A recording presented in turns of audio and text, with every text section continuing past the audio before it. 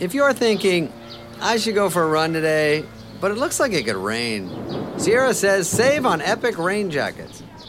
If you're also thinking, but I can't go out in these beat-up old running shoes, Sierra says save on top brand running shoes. And if you're still thinking, but I'm also busy performing brain surgery, well then we say, you really should have led with that. Sierra, let's get moving to your local store, like now. Go! When you need mealtime inspiration, it's worth shopping Kroger, where you'll find over 30,000 mouth-watering choices that excite your inner foodie. And no matter what tasty choice you make, you'll enjoy our everyday low prices, plus extra ways to save, like digital coupons worth over $600 each week. You can also save up to $1 off per gallon at the pump with fuel points. More savings and more inspiring flavors make shopping Kroger worth it every time. Kroger, fresh for everyone. Fuel restrictions apply. What must people think?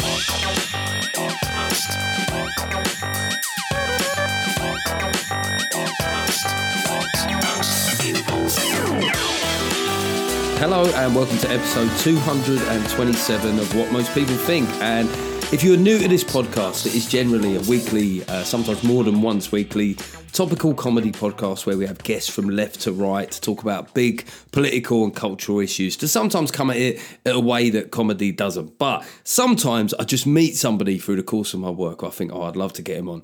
And I worked with Perry Groves, a former Arsenal player, years ago. And I thought, look, I've spoke about 90s football nostalgia on this show quite a lot, and just generally becoming an old fart and thinking that was the best era ever of football. So why not test out that theory with somebody who actually played during that time? So I spoke to Perry earlier.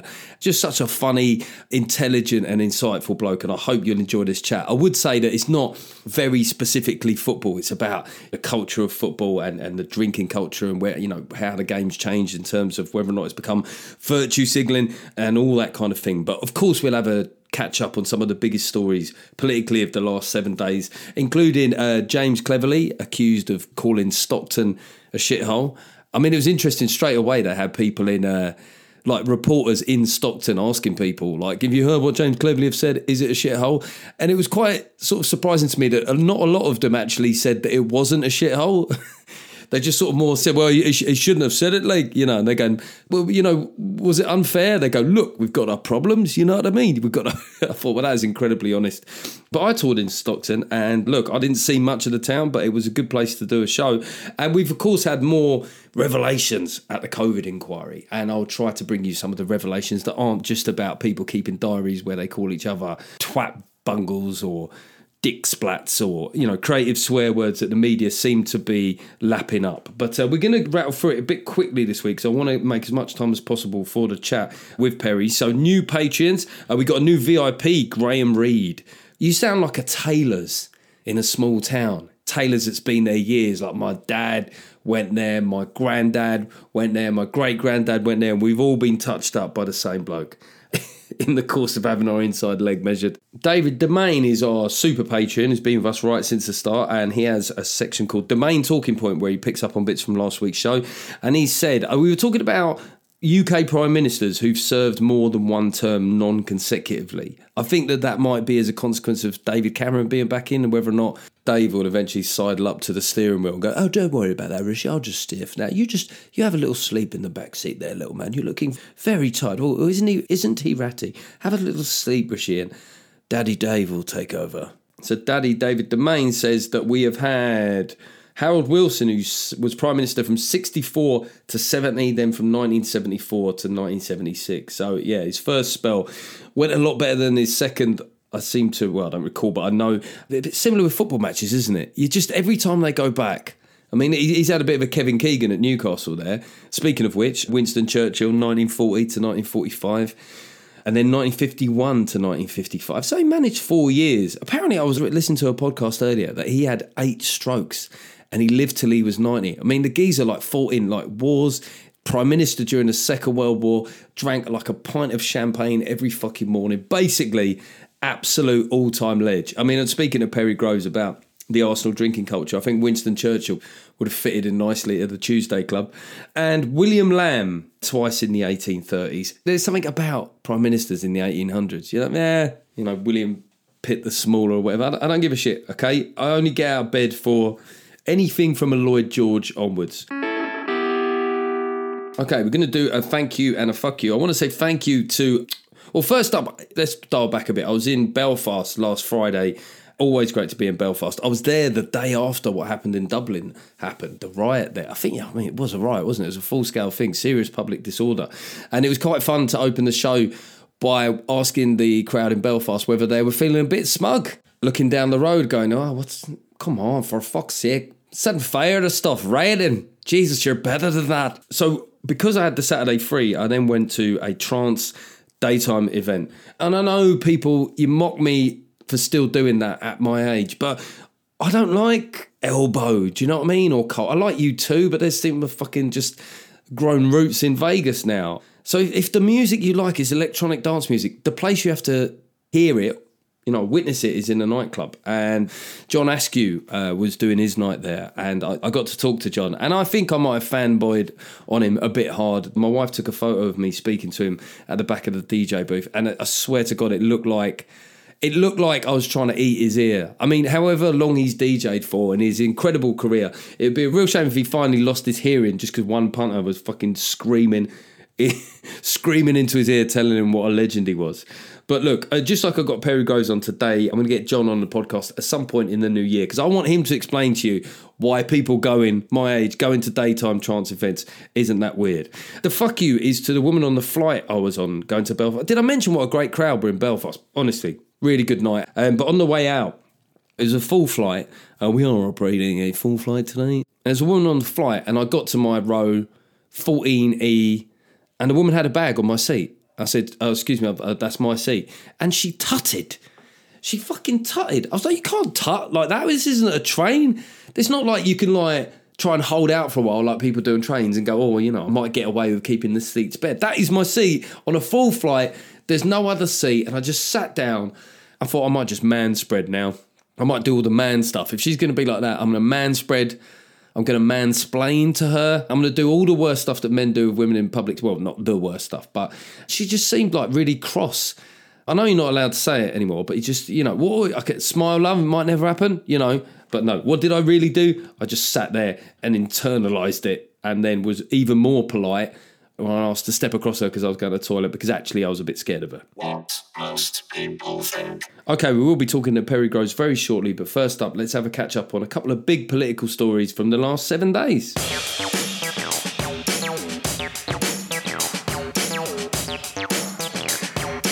What most people think. All right, so we had this gaffe, or this moment, where James Cleverly was in the Commons. I can't remember if it was PMQs or something else, but there was a row about a word picked up, right? Labour MPs said that James Cleverly said that the reason that there was more poverty in Stockton was because it was a shithole, all right? So when you watch the clip back, you can't see him in vision, but you certainly hear what seems to be his voice. You clearly hear the word shit, and I guess contextually, I mean, this is where you can't actually talk about this story without actually being insulting to the people of Stockton, but contextually, there's a strong possibility that he might have said shithole, right? Some Labour people said that they definitely heard him say that, right? So his office are forced to come out. I mean, bear in mind, this geezer's only been Home Secretary for about a week. So Rishi Sunak must have been going, fuck my life. But then James Cleverly's office come out and said that he actually said that it's because they've got a shit MP. So I suppose on the balance of probability, a lot of people said that seemed way less likely, again insulting Stockton, than saying it was a shithole. Maybe we're the problem, actually. Maybe we're the problem. Because I know that James Cleverly has done campaigning in Stockton, so he claims that he loves the place, and you're like, all right, don't overdo it, mate. Because when he stood up in the Commons, he got recalled to the Commons to actually answer directly to the MP that accused him.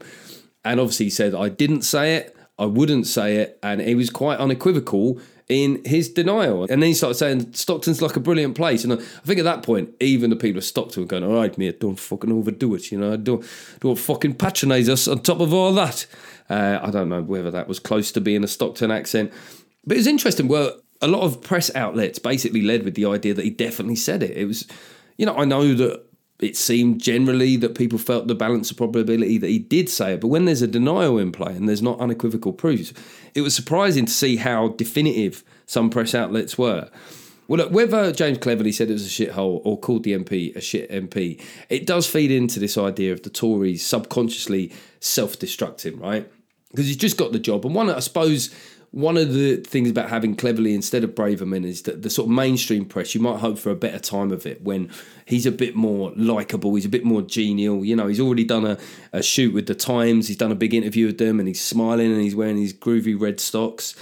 Then he has to get recalled to the Commons, and it's pretty bad news for the Tories, who are desperately trying to hold on to whatever red wall votes that they might have got. Obviously, it didn't get them there because the MP was clearly still Labour. And let's be honest, it's not like Labour MPs haven't recently called Tory MPs scum. And some people might go, yeah, but that's fine because it's true. You know, and the left do their little double standards thing. Like, you know, people should never attack people in public unless it's Nigel Farage and you put a milkshake on his head. You know, that's just ironic. That's ironic. It's okay when we do it because ours is coming from a good place. And the thing is, Labour, they want to wage their whole political campaign on stuff like this, don't they? Because all of their best moments in the last few years have been when they've essentially been rebuking the government, whether it was over Partygate or the chaos following the autumn statement last year. Those are kind of the only times that Starmer looked really confident at the dispatch box. Oh, you've been very naughty. You've been very naughty. Naughty, naughty, naughty. Naughty step for you. Because that is his job, isn't it? It's a QC while he's making a case for what someone's done wrong. That is who he is. It's kind of unfortunate for both sides, really, or certainly for good democracy, because the Tories just can't seem to get out of this quagmire of stepping in dog shit. And for Labour, we really need them to start talking about what their policies might be, because we could be 6 months away from a general election and there's no standout policies, you know? I mean, the one we did have was that Labour were going to spend 28 billion on green initiatives. That's gone. All of Starmer's original pledges have gone. And the reason that they're saying that is like, well, we don't know what a mess the public finances are going to be in. Are they going to sort of like tiptoe all the way to the election based on the idea that they don't know exactly what state the finances are going to be in? Because I would say that that has been true of any government coming in until you get to the keys to the Treasury, you know, but people still tend to write manifestos. You know, there's going to be this increased tax burden. And this is where people on the left sometimes run aground, because they want to hammer the Tories for the fact that the tax burden is at one of its highest points in our history. But they also, the people saying that also tend to be the people that want to spend a lot on public services and probably would tax more themselves. You know, you can't have all the fun of lacerating the government because they fucked the public finances in the autumn statement and then sort of basically advocate for policies which would do exactly the same thing. Also, people just forget COVID cost £500 billion, and the thing that cost the money was the thing that those people tended to advocate for. The same people who loved a bit of lockdown and furlough. But lockdown and furlough does sound like a garage act from the late 90s, doesn't it? Yeah, it's a lockdown and furlough. Going back to back with Oxide and Neutrino. What most people think. Just one more thing before we get to chat with Perry is just a bit of an update from the COVID inquiry. So we had the big three science guys. What was it? Whitty, Van Tam and Valance. Valance? No, Valance. Is he related to Ollie Valance? Or is he related to a duvet? So the three big science guys, they're like the Beastie Boys of science. And it transpired that I think it was Patrick Vallance. He kept a private diary. Really? Was it private? Then how the fuck did we find out about it? Would be my question. I never intended for this to be read by anybody. Or really, what in the inquiry of It Wasn't Me Gov COVID inquiry, where every single person testifying there is basically trying to say that they said and advocated for all the right things and that other people were the dickheads. So yeah, this private diary didn't want anybody to ever see, just somehow, you know, it's known about and everyone is seeing it. Look, if we're going to be cynical and say that James Cleverly definitely said something even though he denies it, I'm going to be really cynical and say that Patrick Vallance had some idea that this might get into the public domain. Now, what the press focused on, surprise, surprise, was his frustration at getting the Prime Minister to understand stuff. So that Boris Johnson didn't understand the difference between absolute and relative risks, and there were all sorts of scientific things that were a bit, you know, went over his head. People jumped on this, right? Because there's a group of people that all they ever really want to do is tell you what a mistake it was to vote for Boris Johnson. They've now forgotten the bit where the alternative was Jeremy fucking Corbyn.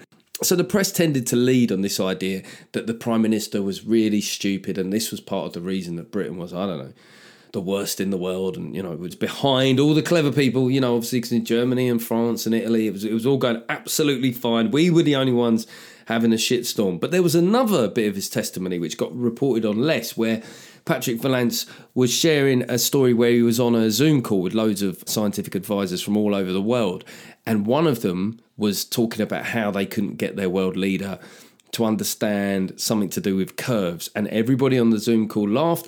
And as Patrick Vallance said himself, it's because they were all going through the same thing. Because guess what? Political leaders are not fucking science people, right? So all of a sudden they had to understand this stuff, which, let's be honest, some of it was a bit conceptual. So we've got this idea, there's a certain kind of person in this country that always idealises European countries. Emmanuel Macron was just sitting there, he had the fucking goggles and the test tubes out, and that Merkel was herself just working on a little couple of tweaks to the vaccine, because all the other leaders are just more evolved than us, and they had this slick machine. I don't know. Are there any inquiries going on in other countries at the moment? Probably, I'd imagine.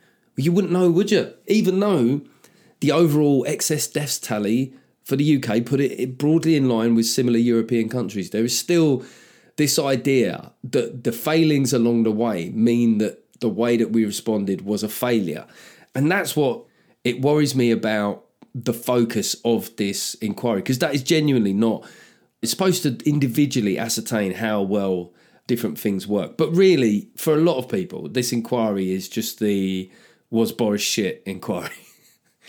Man, could we just give them a separate inquiry for that? Because I think it would be much more clear. Was he chaotic? Did he change his mind? Like, yes, fine, there you go. Bang, you can have your moment. And meanwhile, could the grown-ups over here, can we have an inquiry about how the government, public health bodies and the civil service and the NHS responded to the pandemic? Please. Okay, got that off my chest. Now, let's chat to the football legend that is Perry Groves.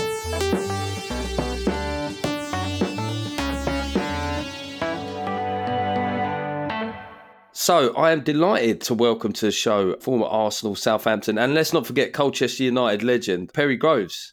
Jeff, how's it going? Can we not say Southampton, if you don't mind? I apologise to all Southampton fans every time I see them, because I was a complete waste of money. They bought me for 750 grand.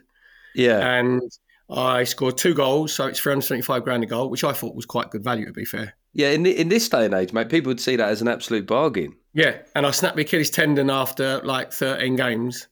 I packed in there for injury, so fans see you as value for money or a waste of money. There's no in between. So I'm a waste of money, but my solace is that Kerry Dixon and David Speedy were far worse than me. So they make me feel better.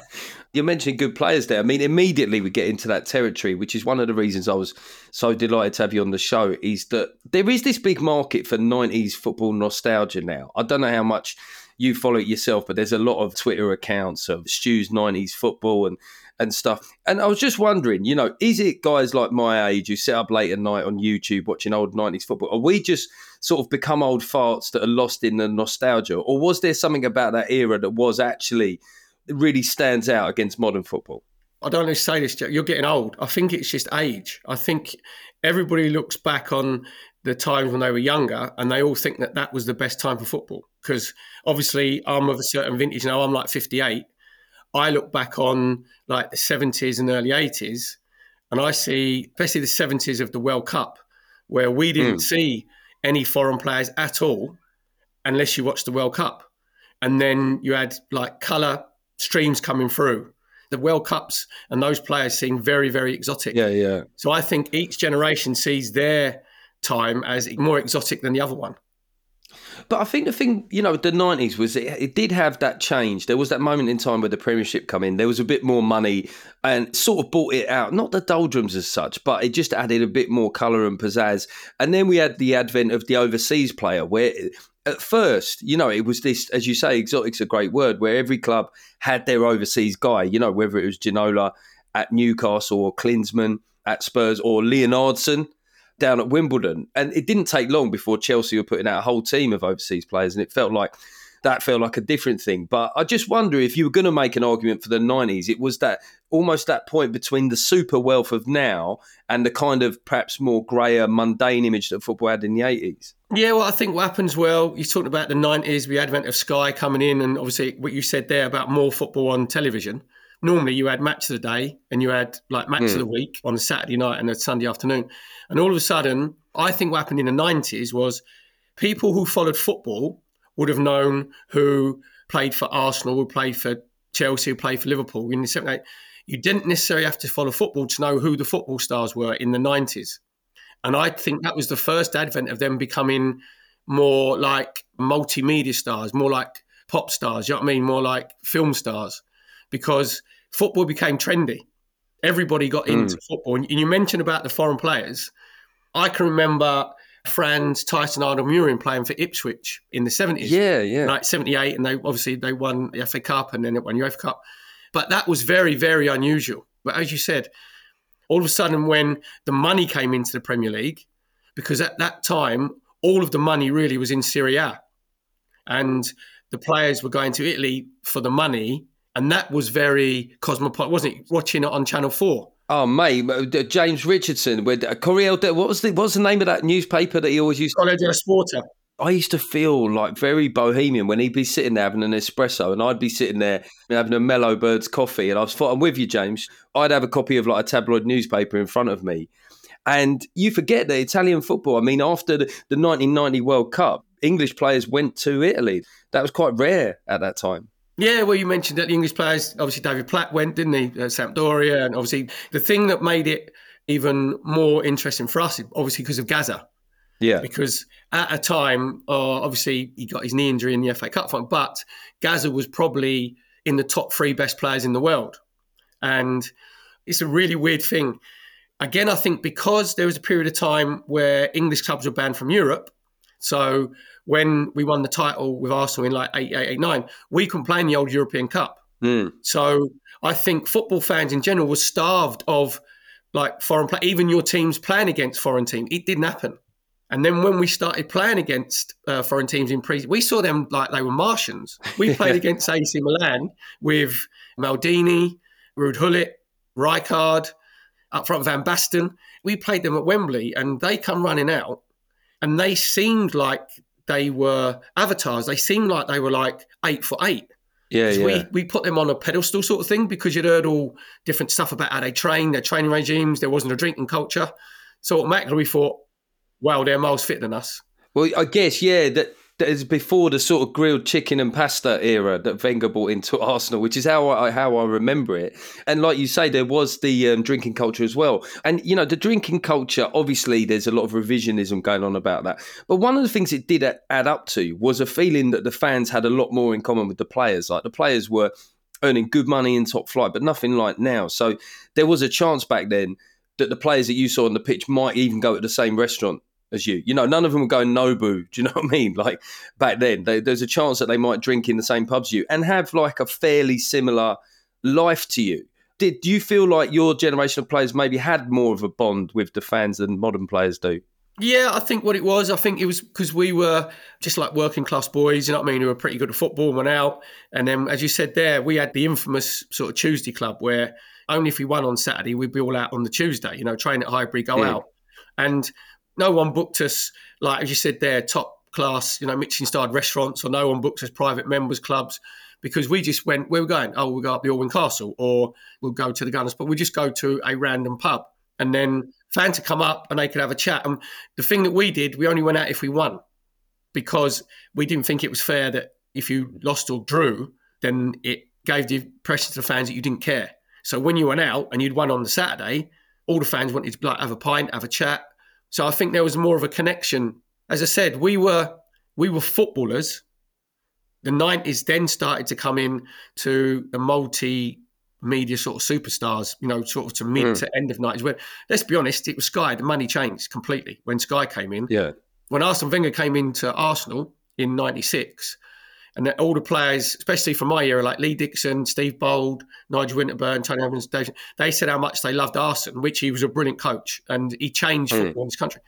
But he put them on treble their money. So as soon as he came in, you're going to love a boss that goes, oh, I've just had a look at your contract. You ain't getting paid too much. I'm going to triple it. So all of a sudden, you're going to love the manager. I'd eat grilled chicken for treble the money. Would you chew it 36 times though, Jeff? Well, yeah. All right, you'd have to throw in some baked beans. As long as I could have some Tabasco sauce with it. You guys were out drinking in sort of regular pubs, like, does it ever occur to you, your generation, of what might have happened if there'd been camera phones then? Jail would have occurred without a shadow of a doubt. But that's the thing as well, is there wasn't the social media, you know what I mean? If you did get into little scrapes, and probably players from even the 90s, mid-90s, before that, you know, the great example probably would have been the dentist chair. Do you know what I mean? Before Euro 96, where before, if that was in the 80s, that would probably never have been reported, because what had happened is the players had transcended from being back page news to front page news. And when it was the sports journalists and football writers on the back page, there would be like a Masons come mafia code of conduct where those sports reporters and sports journalists and football writers wouldn't report what they'd seen off the pitch because they wanted the trust of the players. Do you know what I mean? Some of the journalists could tell you unbelievable stories. You know, they write their own books these days and autobiography, whatever. Yeah. There's other stuff that what goes on tour stays on tour. Do you know what I mean? I always thought that the worst thing about the dentist chair photo was not actually the alcohol, it's the ripped T-shirts. There was something about the ripped T-shirts where you just go, well, that's like a piece of evidence as to just where this night was going. You're in a public place and you look like being savaged by a fucking lion. I mean, you talk about the scraps and stuff like that. I'm going to make another case here for 80s, 90s football was the best, was the violence on the pitch. Now, that sounds a bit uninvolved, but I used to, like, you know, if you were talking about midfield matchups, people like Paul Davis going up against Glenn Cocker. And Glenn Cocker actually broke his jaw, so that was Paul Davis broke Glenn Cocker's jaw, I think. Yeah, exactly. But there were so many of those kind of matchups. There were people like Terry Hurlock. There was obviously Vinnie Jones. I was, a Wimbledon fan at that time. It was so weird because you would have played at Plough Lane, and we had like fairly timid fans at that time. You know, the kind of people that bought their own Marmite sandwiches and flasks and that kind of stuff. And yet on the pitch, all our violence was on the pitch, really. I mean, what was it like going to Plough Lane at that time? We used to, in the days now, people having COVID jabs, aren't they, and inoculations against flu, whatever. If we were playing Wimbledon on the Saturday at Plough Lane, we'd have a tetanus injection on the Monday because, trust me, they would make it as rancid and as repugnant as what they'd block the drains. They'd put like cow dung and horse urine in the drains. Do you know what I mean? So it stunk when you went in. There'd be flies and maggots everywhere. In the summer or in the beginning of the season, they'd turn the heating up. Round about January, December time, they'd turn the heating down, so it's freezing cold. The warm-up balls, they weren't warm-up balls, they were medicine balls. You couldn't get anything. What it was they were the self-titled, weren't they? The crazy gang. Like, they were the gangsters. Yes, Fash to bash. You're going to smash it up front. He's going to smash you everywhere. Vinnie Jones is going to, like, cut you in half everywhere. Dennis Wise was the most annoying player ever on a football pitch. You know, like a wasp, like a little busy just wasp that has no function but to sting you. He was an excellent player, don't get me wrong, but going there, it was out of your comfort zone. Old-fashioned ground, when it pillars in the way, the pitch was always rubbish. Basically, the ball was an inconsequence. You're probably too young to remember a film called Rollerball. Basically, it's just about loads of people on an ice skating rink going round and round.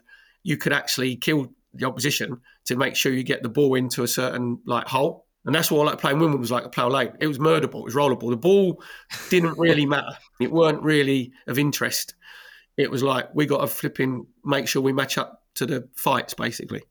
But do you remember, when those centre midfield pairings, obviously you can't advocate for violence, but it was one aspect of the entertainment, which obviously they still have in ice hockey with the enforcers. But you would be waiting for, even if it was like David Rocas or Steve McMahon or people like that, you'd be waiting for that first 50-50 challenge.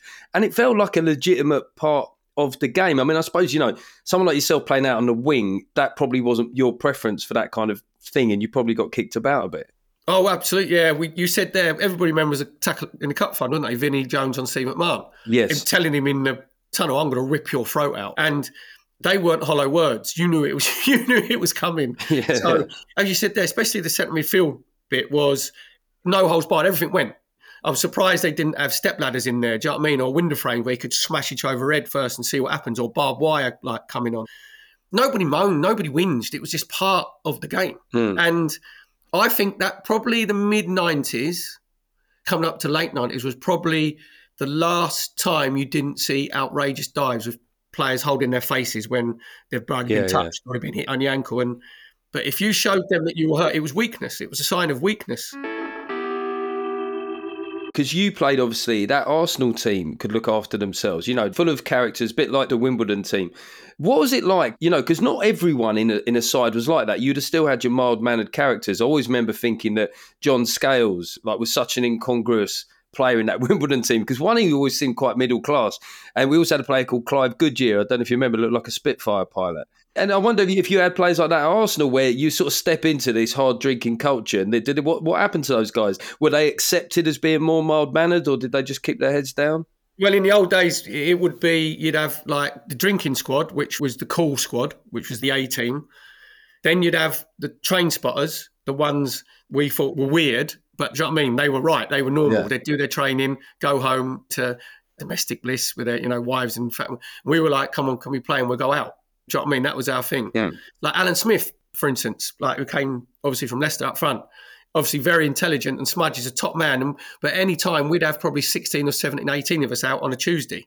So the spotters would come out and, have a couple of beers and then they go home, where the drinking squad would be like a couple of days. Yeah, yeah. But if any player had a book, right, and you saw them, Pat Nevin springs to mind, who was unbelievable. Yes, yeah. They were proper weirdos. Do you know what I mean? We're like, what are you doing reading books? You're doing an open university course or something. What's the matter with you? But it was all good-natured stuff. Do you know what I mean?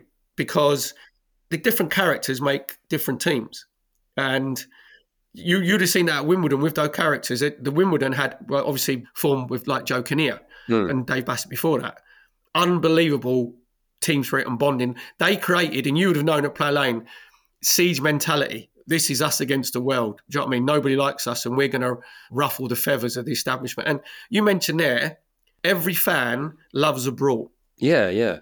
Everybody. Well, there used to be the 22-man brawls, didn't it? And it would always be on the back page of the Mirror or the Sun the following day, like, disgrace at Upton Park. And like, going, is it really a disgrace, or do we love it? You know what I mean? I know it sounds like people would call it toxic masculinity now, but just once in a while, I'd just like to see it properly kick off on a football pitch. Not the kind of fannying around, just waving arms around, but just someone throw a punch, for fuck's sake. These days, if someone gets a slight push on the shoulder, they fall to the floor. So it's going to be difficult to get a proper fracas and a proper brawl, because there'd be 8 players rolling around on the floor, wouldn't they, doing the dying fly? That ain't going to happen. Well, I wonder if it's like the culture's changed whereby, because I was going to mention this to you, whereby, football over the last 5 years in particular, it takes stances now, doesn't it, on things, whether it's taking the knee or whether it's like rainbow laces. There's been a lot of things, and obviously these things in and of themselves are positive, their attempts at social justice and stuff like that. I wonder, do they have the same latitude to behave badly when a lot of them are like figureheads for charities, you know what I mean? They're kind of patrons for various organisations. I wonder if they could sort of, wear the rainbow laces, then be lamping somebody on a Saturday. Yeah, but I think from that side of it, because obviously we're all for diversity and inclusivity, and quite rightly, in football and, getting behind certain causes, right? But that doesn't mean to say that you don't have, when you're at work, you're not going to be the perfect human being. You don't have human emotions. Do you know what I mean? And football is the point in case, because when you're in it and you're in that maelstrom and passion, you're not thinking about anything else. You're thinking about the game. You're thinking about exactly what's going on. We had the infamous or famous 21-man brawl at Old Trafford in 1991, where what had happened was Brian McClare had missed a penalty in 1987-88 at Highbury, and Nigel Winterburn, obviously ex-Wimbledon, like top man, he ran about 50 yards to whisper in Brian McClare's ear hole, sort of, bad luck, old chap. I think the wind might have taken that. He ballooned it over the North Bank, right? So it's probably going round orbit with Harry Kane's ball at a minute. So Brian McClare kept that in his head, right? So go forward to the 1991 season. This is our footballers. It's 4 years later. Yeah, but as well, right? Fans remember stuff. Fans have grudges. Footballers have grudges, right? And payback stuff. If you YouTube it, Nigel's in Man United half. He overruns it a little bit, goes in for a tackle. He's on the floor. So Brian McClare starts booting him. Dennis Aaron starts booting him. And you said about a proper brawl, then all of our lads pile in. They're not having it. So kung fu kicks, uppercut, everything. So, and what happened, it was a 21-man brawl, because I was sat on the bench and I was thinking, by the time I get there, it's going to be all finished. Do you know what I mean? So I was the only one. I was going to say, because it often was a 21-man brawl, and you often used to think, who was the one person that didn't get involved in it? Was that a person getting a kicking on the floor? No, that was me. I was just sitting there thinking, by the time I get there, it's going to be pushed. But it wasn't. It went from the pitch over to the touchline, where it carried on for a good 45 seconds to a minute, which is quite a long time for a It's long enough, yeah. And then, obviously, the game went on. No one got sent off because Keith Hackett was referee, probably thought, I can't work it out. It's like, I don't know who's done what, who's it who. And just the way it changed, right? We got docked 2 points by the FA and Man United got docked 1 point. So we won the title that year by losing the game. So we're the only team in top flight history to win a top flight title with a points deduction. So what happened is the FA thought it would hint it down. Again, it was siege mentality, us against the world. So we're getting absolutely caned in the papers by the press, disgrace to football, hooligans on the pitch, fine and whatever. George Graham, our manager, was the same thing. Because you had to, if this is Arsenal, we've besmirched the name of Arsenal Football Club, the badge, whatever. Yeah. That was in public and in the papers. In private, he called a meeting on the Monday morning and he went, lads, we've got to talk about this brawl. You know, what's gone on here. It's not, he said, couldn't be prouder. He said, brilliant. He said, we're not having people going up north think they can bully us Southern softies. He said, I'll deal with the press and the papers. You had to say one thing in public. You watch your team play. I equate it to if your mate was on the street and he was getting in trouble, you wouldn't run away. You'd pile in. You want to see that togetherness. It's the same way that when you see a team that enjoy each other's successes as well, it's quite palpable, isn't it? When you know that there's squads that every so often a club will have where you go, that squad get on really well together. Like say the fullback scores a goal and you can see that everyone's buzzing for that guy and stuff. So I guess, yeah, when there's a punch up and everyone gets involved. I mean, Wimbledon got involved in so many of those. I don't think we ever actually got a points deduction, but there were times like when we were playing West Ham and and there's like Julian Dix and stuff, and you just sort of were waiting for it to go off. It often seemed to happen more in midweek games. Is there something about a midweek game that makes it more likely? I think under the floodlights, yeah, without a shadow of a doubt, there's a different atmosphere to games when you're under floodlights. At night time, perhaps players' alter egos come out, where the darkness. Exactly, yeah. Do you know what I mean? Where you think, all right, there it is. And there's your shadowy part of your character comes to the fore. You know what they could do? I know there's a lot of gambling in football. Back in the day, why didn't the bookies actually go, right, we'll give you 4-1 that the fight or the fracas or the punch-up's going to be between the 30th and the 35th minute. You could actually bet on the flipping... Yeah, you could study what's the most likely one. I always think when it's really hot as well, those first Saturday games in August, there always seems to be quite a few sendings off on the first day of the season because people are just really hot. Those sendings off are always really funny because they're not like a punch or something. It's just a real random kick at somebody, like someone just boots somebody up the arse in the last 5 minutes.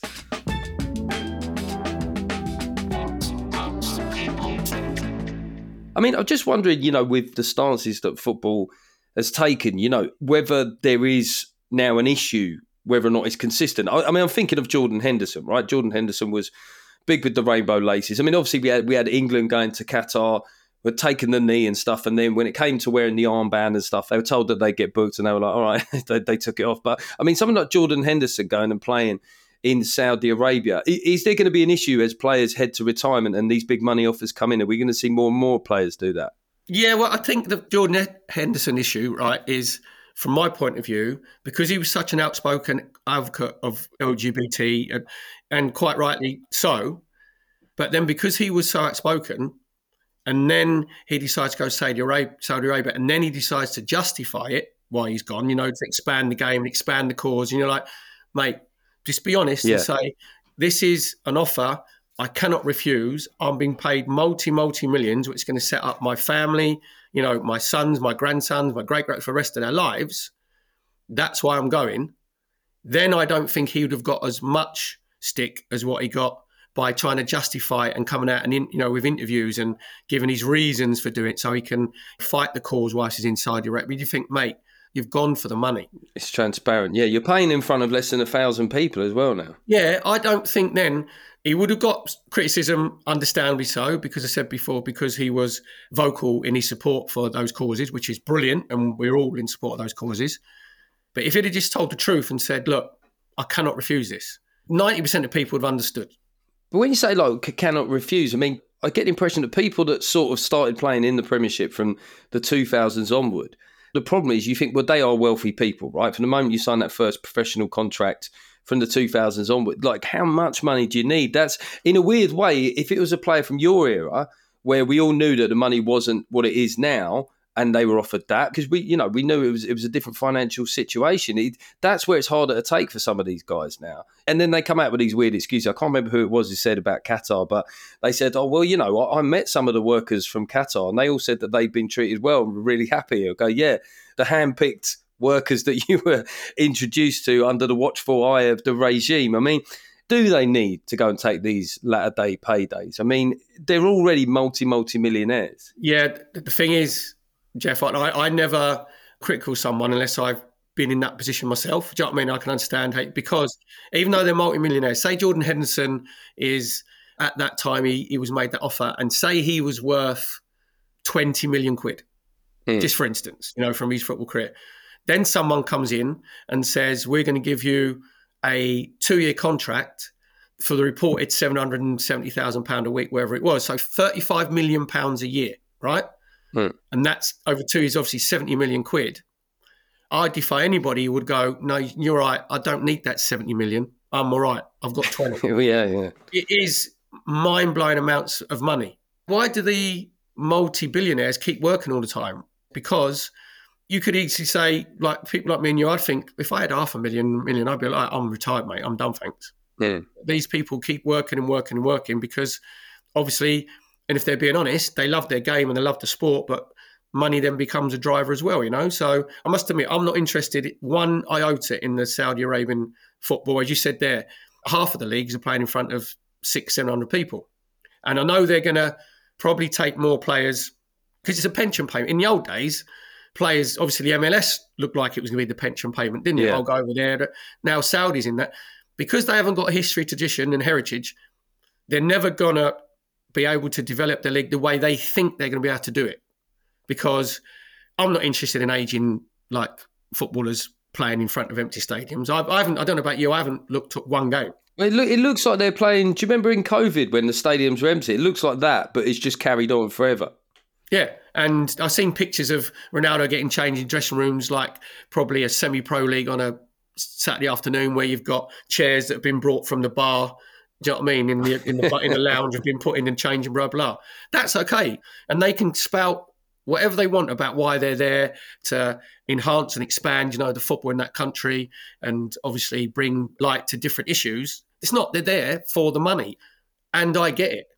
Well, I mean, that's the thing is, if I was ever to be offered to enhance and expand for 10 million quid comedy in Saudi Arabia, that would be the acid test. I suppose the point is that I haven't banged the drum up till this point saying that I'm a great champion of human rights, I suppose. So I do wonder if going forward footballers might go hang about. Maybe I'll just dial that down a little bit because I don't want to end up looking like a hypocrite. One thing I just want to sort of question before you go is, like, obviously recently you've been very brave in talking about alcoholism and giving up drink and that sort of stuff. And I know that there's a lot that you've said in the public domain, which is very worthwhile and brave of you to say. I wonder how it affects, now when you look back on that time at Arsenal, are you able to sort of like separate it and think that was still a laugh or stuff, or is it coloured your view of that? Has what you've gone through recently changed your recollection of that time? No, because I got to be perfectly honest, when I was at that time, and obviously there was the big drinking culture, and like obviously looking back, and obviously I'm more in tune with my own alcohol problems, being alcoholic and mental health issues, and as I've got older. But back then, that was the first start of probably binge drinking. But I didn't think it was abnormal because every club was doing it. Do you know what I mean? That was the culture. And I was actually teetotal. Before I went to Arsenal, I was teetotal at 21. I wasn't really a drinker. But I looked at, like, Merce was my massive mate, Tony Adams, big mate, Baldy, Noel, whatever. And I just went out of them because it's initiation. I looked at them and I thought, they're having a great time. I quite like that. Do you know what I mean? And then I started drinking more. But my drinking got a lot worse when I finished playing football. And you think that your behaviour is normal because it's the people you're socialising with. They're doing the same stuff, but it's not. It's totally insane and abnormal. But I don't blame anything on the culture then and Arsenal and the drinking at all, because I have to be perfectly honest, I loved that time. I loved going out. I loved doing it. Do you know what I mean? So I can't, and then all of a sudden go, oh, well, if I hadn't have done that, then maybe I wouldn't, because I had an alcoholic brain anyway, which is like a disease. And then it just got progressively worse as I've got older. and situations that I was creating, carnage and mayhem that was happening in my personal and private life, happen more often, that then I can't look back and think, oh no, I didn't enjoy that time, because I did. I enjoyed my time and made lifelong friends there, like memories, my boyhood club, Arsenal, who, my Uncle Vic was captain of. So that was, me like living the dream. So I see it as probably two sort of different people. And even on the football side, I look at some of the clips sometimes that you get on, I don't do X or anything like that, but someone will send me something. And I see that as a different person. I look at that and think, wow, is that you? Those rascal tight shorts on. You know what I mean? From the 80s. That was vanity, because I was a size 36 and I was squeezing it. You couldn't be seen to be wearing 36 shorts. But do you know what? If you want a bit of a throwback, AFC Wimbledon have currently got a player called Joe Lewis who's really flying the flag for the 80s skin-tight shorts. It's absolutely unnecessary. He does it every game. I mean, it's proper 80s machismo. Right, do you know what? I'll just give Joe a little tip. You either put a little bit of Vaseline on your thighs, because those shorts can really chafe. I mean, we had nylon shorts back in the day. We're lucky that some people didn't set themselves alight. Do you know what I mean?